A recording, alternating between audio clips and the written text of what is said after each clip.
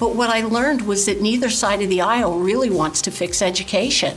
The left wants it as it is, to indoctrinate our children and create a hate for our country. The right just they don't want them educated, they want them job trained. Hey everybody, welcome back to Fearless with Mark and Amber, the intersection of faith, family, and filmmaking. I'm your co-host Amber Archer, and my husband Mark Archer will be joining me today as usual. Yes, this is a husband and wife podcast. Husband and Wife Podcast. Where we invite you to come alongside us and join the journey if you're willing. Join the journey if you're willing. Join the journey and mission of making documentary films about the issues eroding our society and taking a stand for biblical values. You can watch our latest documentary film, Inwood Drive, at our website by visiting fearlessfeatures.org, and you'll see it there. Or it's also available on Amazon Prime if you're a subscriber. So let's get this show rolling as we share more of our interviews from our current production, The Mind Polluters. Mark, you want to tell everybody who may not know what The Mind Polluters documentary film is going to be about? Sure. The Mind Polluters is about the over-sexualization of our children and our culture through the education system. Mm-hmm.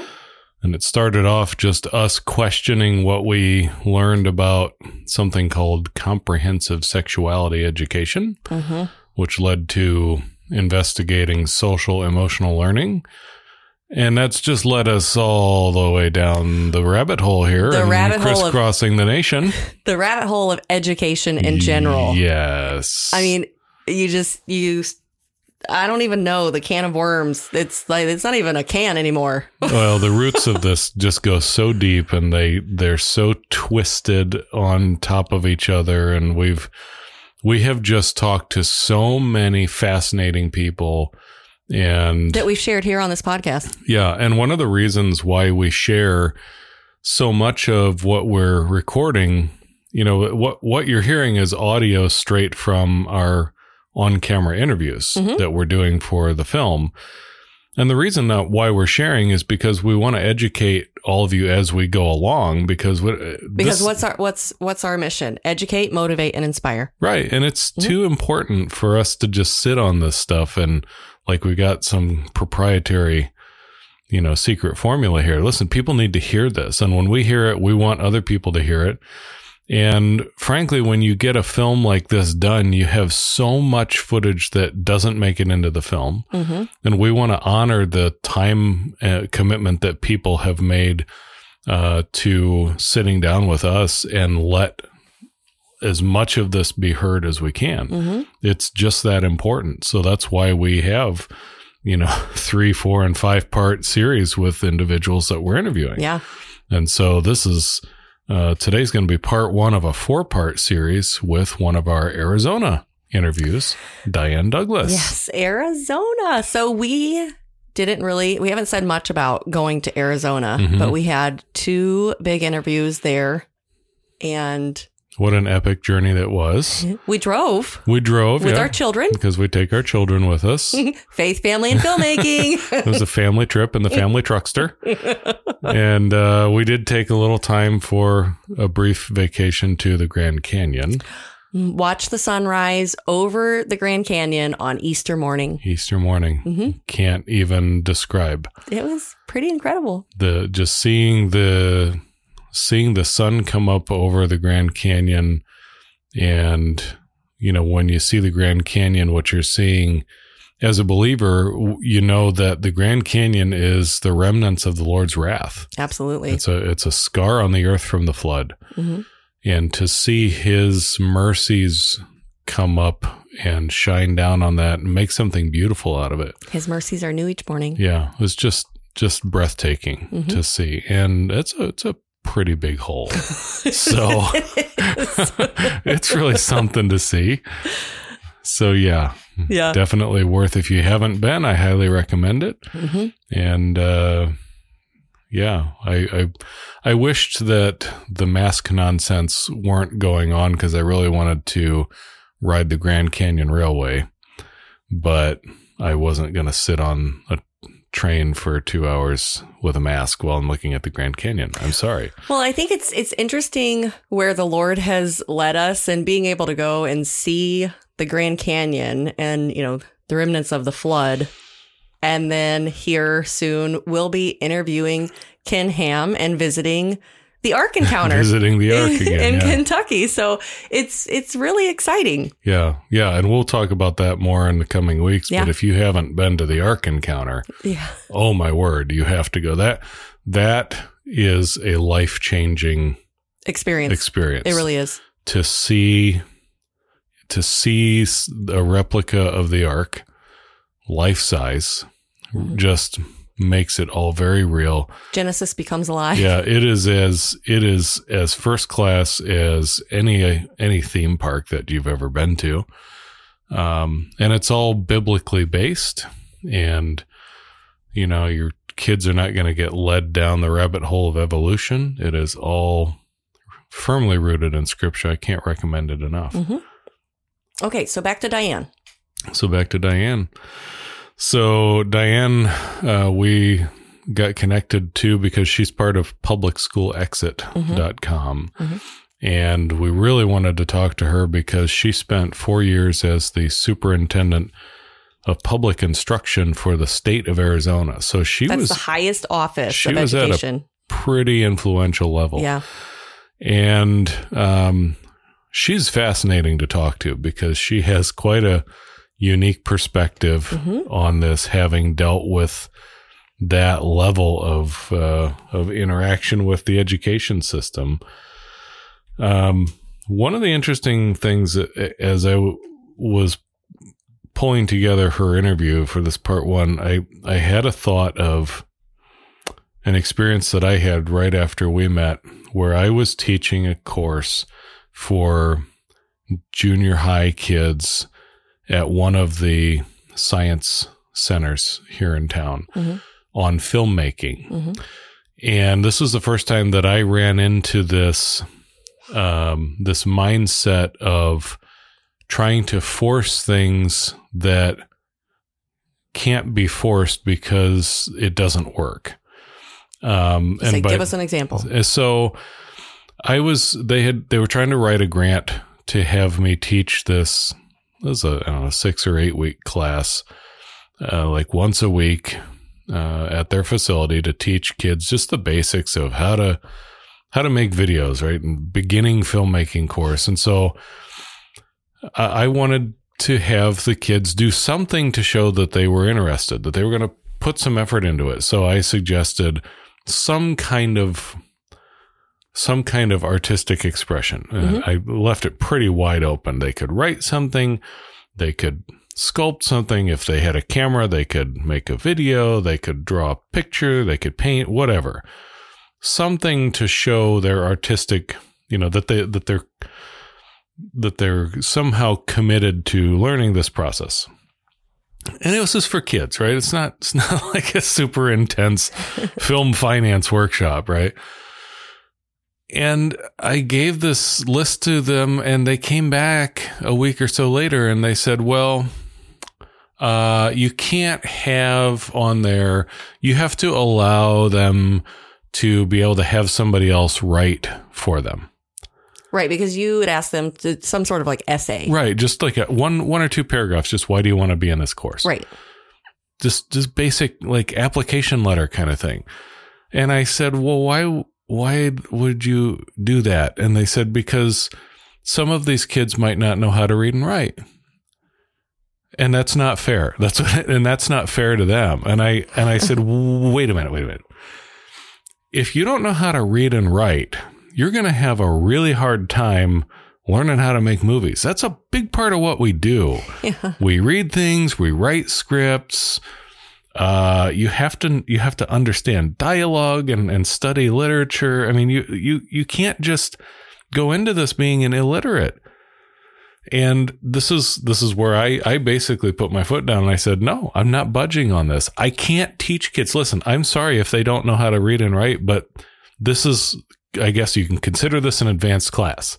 If you don't know how to do those things, this class ain't for you. Mm-hmm. And it was the first time that I ran into this nonsense of, trying to cover for the failures of the education system. And it's so sad. It was really sad. It's extremely heartbreaking to even think that, and this is why kids keep getting passed along, and it doesn't get better. Right. And it gets swept under the rug, and we have to continue to make all these exceptions. Yeah. There's no personal responsibility aspect, and nobody's being held accountable for the failures.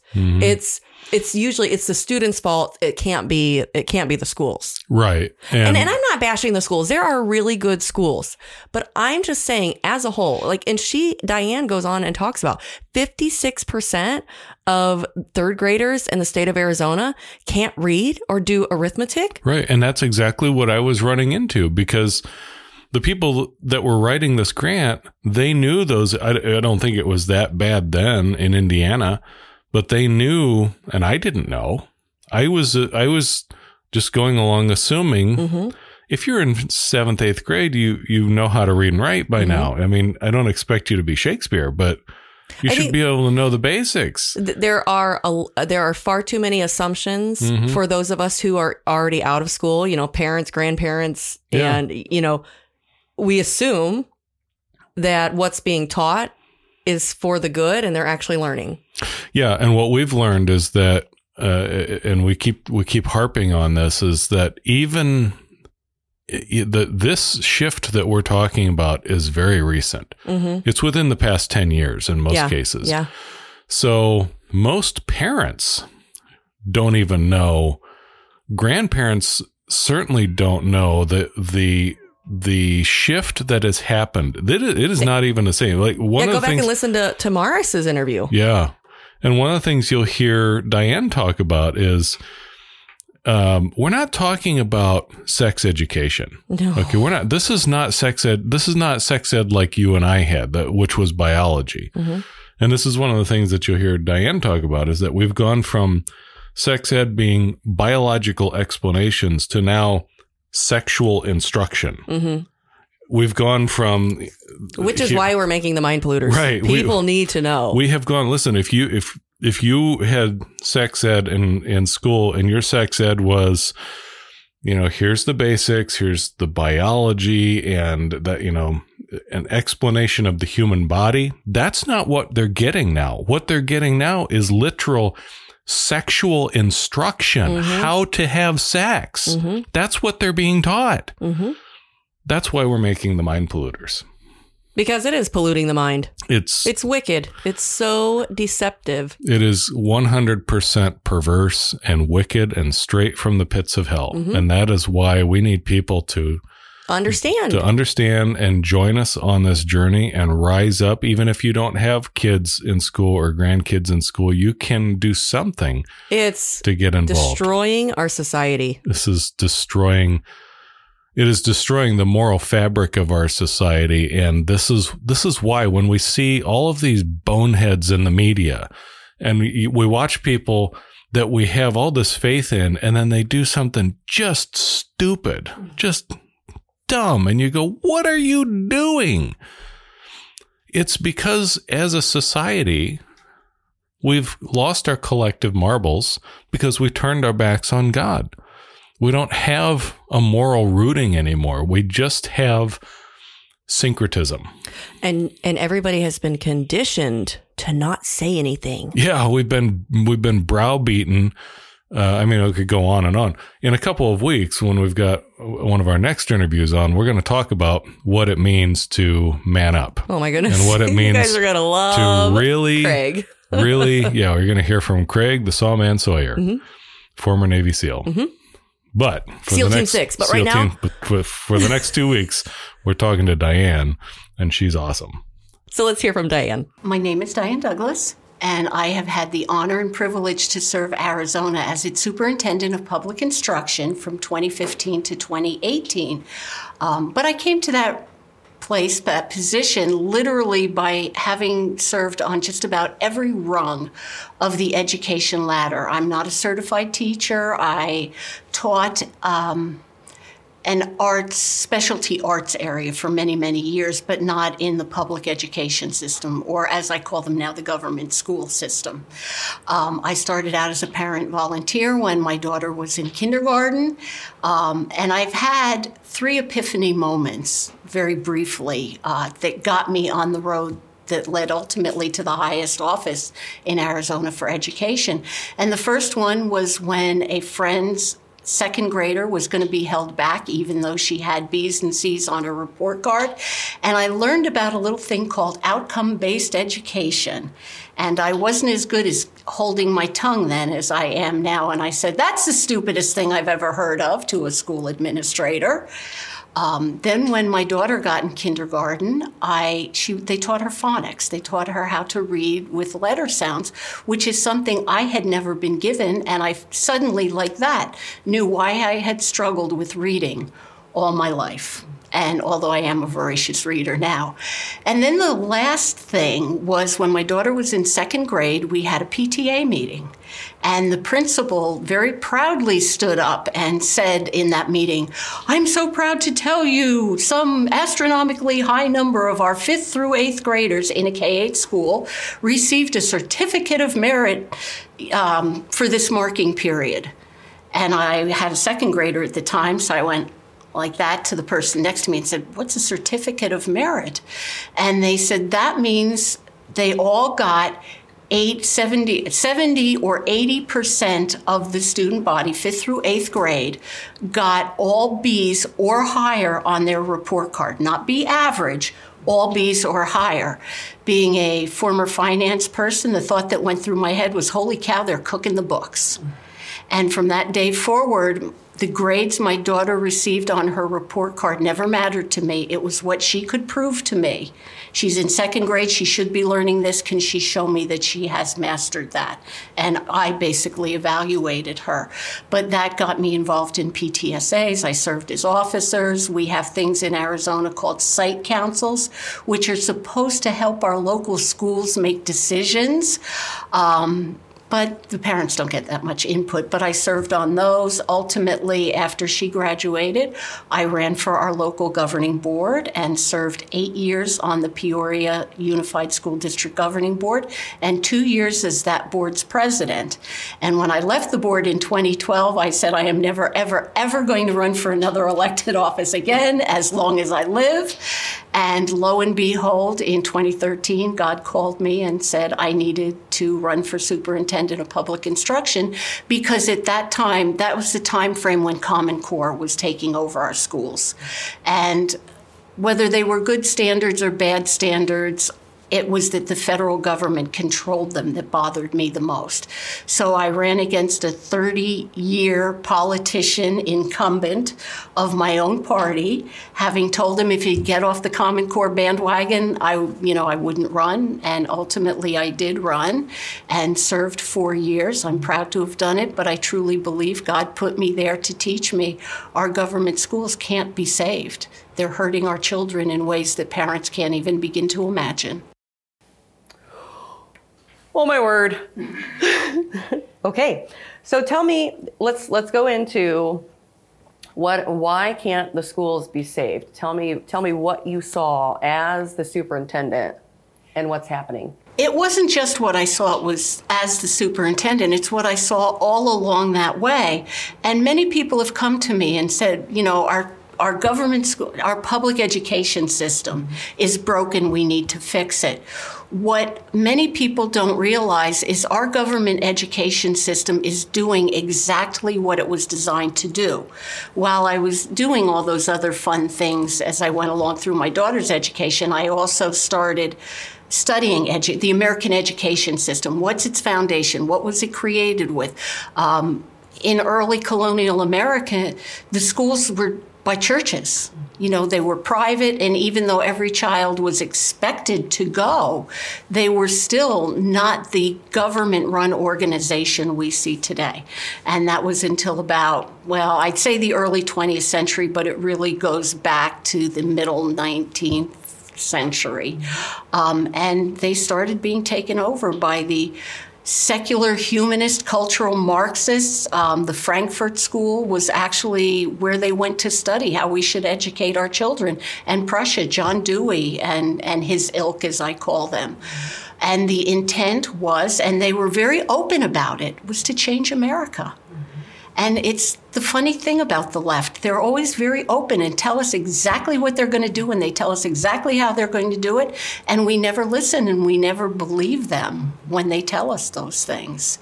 So it was designed, and I guess one of the most surprising things I learned when I became superintendent, or over my tenure as superintendent, I've been politically active for 20 years. I've been a precinct committeeman for probably almost 20 years. I've served in different offices in our county and state party, so I did not go down there naive. But what I learned was that neither side of the aisle really wants to fix education. The left wants it as it is, to indoctrinate our children and have them think about, to me, the greatest country on the face of the earth. They want them to think about it very differently, actually create a hate for our country through the education system. And the right just they don't want them educated. They want them job trained. And that's all we talk about is college and career ready, and be prepared. But there's a very big difference between learning a job skill and being a well-educated person that knows how to discern truth and logic and reason. And that's not what we give our children anymore. So what does this mean for the students and families? What it means for family, well, for both students and the family, they're not getting the education that they're entitled to.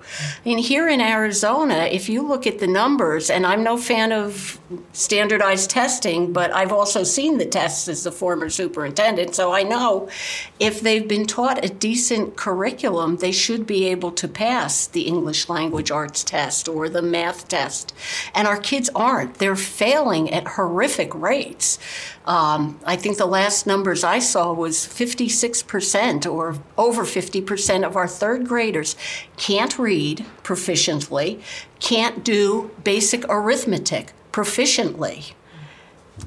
That's shameful. What kind of future are they ever going to have? And, kindergarten through third grade, we talk about if you're not reading by third grade, it does impact the rest of your educational. But obviously, all of it does. If you can't do arithmetic, you can never go on to higher math. When I was on the school board, that was the complaint I heard from the algebra and geometry teachers. I can't teach kids algebra who don't know how to add, subtract, multiply, and divide. And they don't know how to do fractions. So how do we give our children a future if all we tell them is, you learn this tiny little bit of math, how it applies to whatever it might be. Say they want to be an auto mechanic or whatever, an air conditioning repair person or whatever they may be. If you only learn that math in that context, you can't apply it to the rest of your life. I mean, when you think about it, balancing a checkbook is addition and subtraction. But yet so many parents complain that their children haven't learned that in school. Well, if they've learned the underlying foundational skill and not just to apply it in a certain particular way, they would know what they needed to do. And that's what the left wants. They want to create a country of functional illiterates who are not capable of reasoning and logic, because then they will just go along with whatever they're told. And I think we've seen some pretty strong examples of that over the past year. Mm-hmm. So where's the breakdown? And what do parents do about it? My suggestion to parents is get your children out. Do whatever you need to do. Getting your child in a private school, a parochial school. If you're Christian, get them in a Christian school. If you're Jewish, get them in a Hebrew school. We have them, here in Arizona, we do. Get them in there, because that's more important than a car payment. And I don't mean to sound disingenuous to parents. I mean, I appreciate how parents struggled. We moved across the country so I could be home with my daughter, and it's not easy. But look at what our schools have done. They've shut down almost for over a year. So parents, if you can do it now while the schools are refusing to take your children in, you can keep doing it. That's number one. If you can, homeschool. There's lots of great programs out there. Our public school exit helps parents find the resources they need and get the resources they need. Charter schools, we have a very strong charter system here in Arizona. That's still government schooling, but it is one step further away and removed. But I had always said, as superintendent, if I got a magic wand for one day and was told, no, Diane, you really can't use it for a day, you can only use it for one wish, and you can change one thing about education, what would you change? Absolutely no doubt in my mind, I would abolish the colleges of education, because that's where it's all coming from. So how much of the comprehensive sex ed did you deal with as superintendent? Was this an issue when you were superintendent? What have you seen? Not really while I was superintendent, because it doesn't come from the Department of Ed. In Arizona, they think the superintendent is, you're the highest elected officer over education in Arizona, but the job is really to run the Department of Education, to make sure the $10 billion or 11 or 12, whatever it is now, of funding through federal, state, local, and all that, through our formulas, gets to the schools and is used appropriately. Our State Board of Ed sets policy here, and the superintendent's only one vote on the State Board of Ed. So any policy we have for sex ed comes from the State Board of Ed or from statute, if our legislature has it in statute. Right now, they have said, yes, we can have sex education. I don't think there are many on the Republican side that have a clue what comprehensive sex education is. We had quite the battle about it the year after I left office, because we had a statute here in Arizona. And basically what it said was, here in Arizona, you had to promote heterosexual marriages and monogamous, and abstinence had to be in sex education, and you could not promote a homosexual lifestyle. Well, my successor, who came into office, labeled it the No Promo Homo statute and made it her mission to get it abolished here in Arizona. And it's a long story, but ultimately, within a couple of weeks, she literally got both sides of the aisle to repeal that. And it would have been a very easy fix. They said it was discriminatory to not advocate for children if they were homosexual, and I get discriminatory is the right word. So it needed to be taken out of statute. Well, a very easy fix would have been to just put into statute, we don't advocate for children to have any type of sexual relationships when they're minors, or, support monogamous marriage, but maybe not necessarily have heterosexual in there. Such an easy fix for our legislators, and we couldn't get anyone to move on it, so it was removed. And then it was very interesting how the State Board of Ed had to change their policies to now come in line with this change in statute. And so she was pushing very hard for it to be just scientifically, medically accurate comprehensive sex education. Well, parents have no clue what that means. I mean, who wouldn't want any health information to be scientifically or medically accurate? Well, that has a whole different meaning in this day and age, and that's not what parents recognize. And I've been talking to people about this lately. What was sex ed like when you were in school? And I'll tell you a funny story, and this is kind of very, not politically incorrect, but probably incorrect in this day and age. I remember sex education when I was in school. It was our senior year in high school. It was just with girls. The girls head PE teacher taught it, a little health unit on sex ed. And the only thing I remember about it, I shouldn't laugh at this, but it was funny, was she would tell us how when she was pregnant, she used to sit her ashtray on her big belly and her baby would kick it off. That was sex ed back then. Don't do this, girls, because this is not a good thing. And, certainly now we know better than to do things like smoking when you're pregnant, but nonetheless. And when I talk to people who are, have come not so, further out of school by far than me, but it was in high school and it was biology related. Now we are literally giving children sexual instruction. We haven't caught it here in Arizona, but in California, there's literally classes where 10-year-old girls, so 5th grade, if I calculate correctly, have races to put condoms on a statue of an erect male penis while boys are standing around the room. I heard a story from a friend of mine, her 4th grader came home from school crying. And she, just the other day, what's the matter? I don't want to tell you. I can't tell you. I'm too embarrassed. And he's crying. She's sobbing.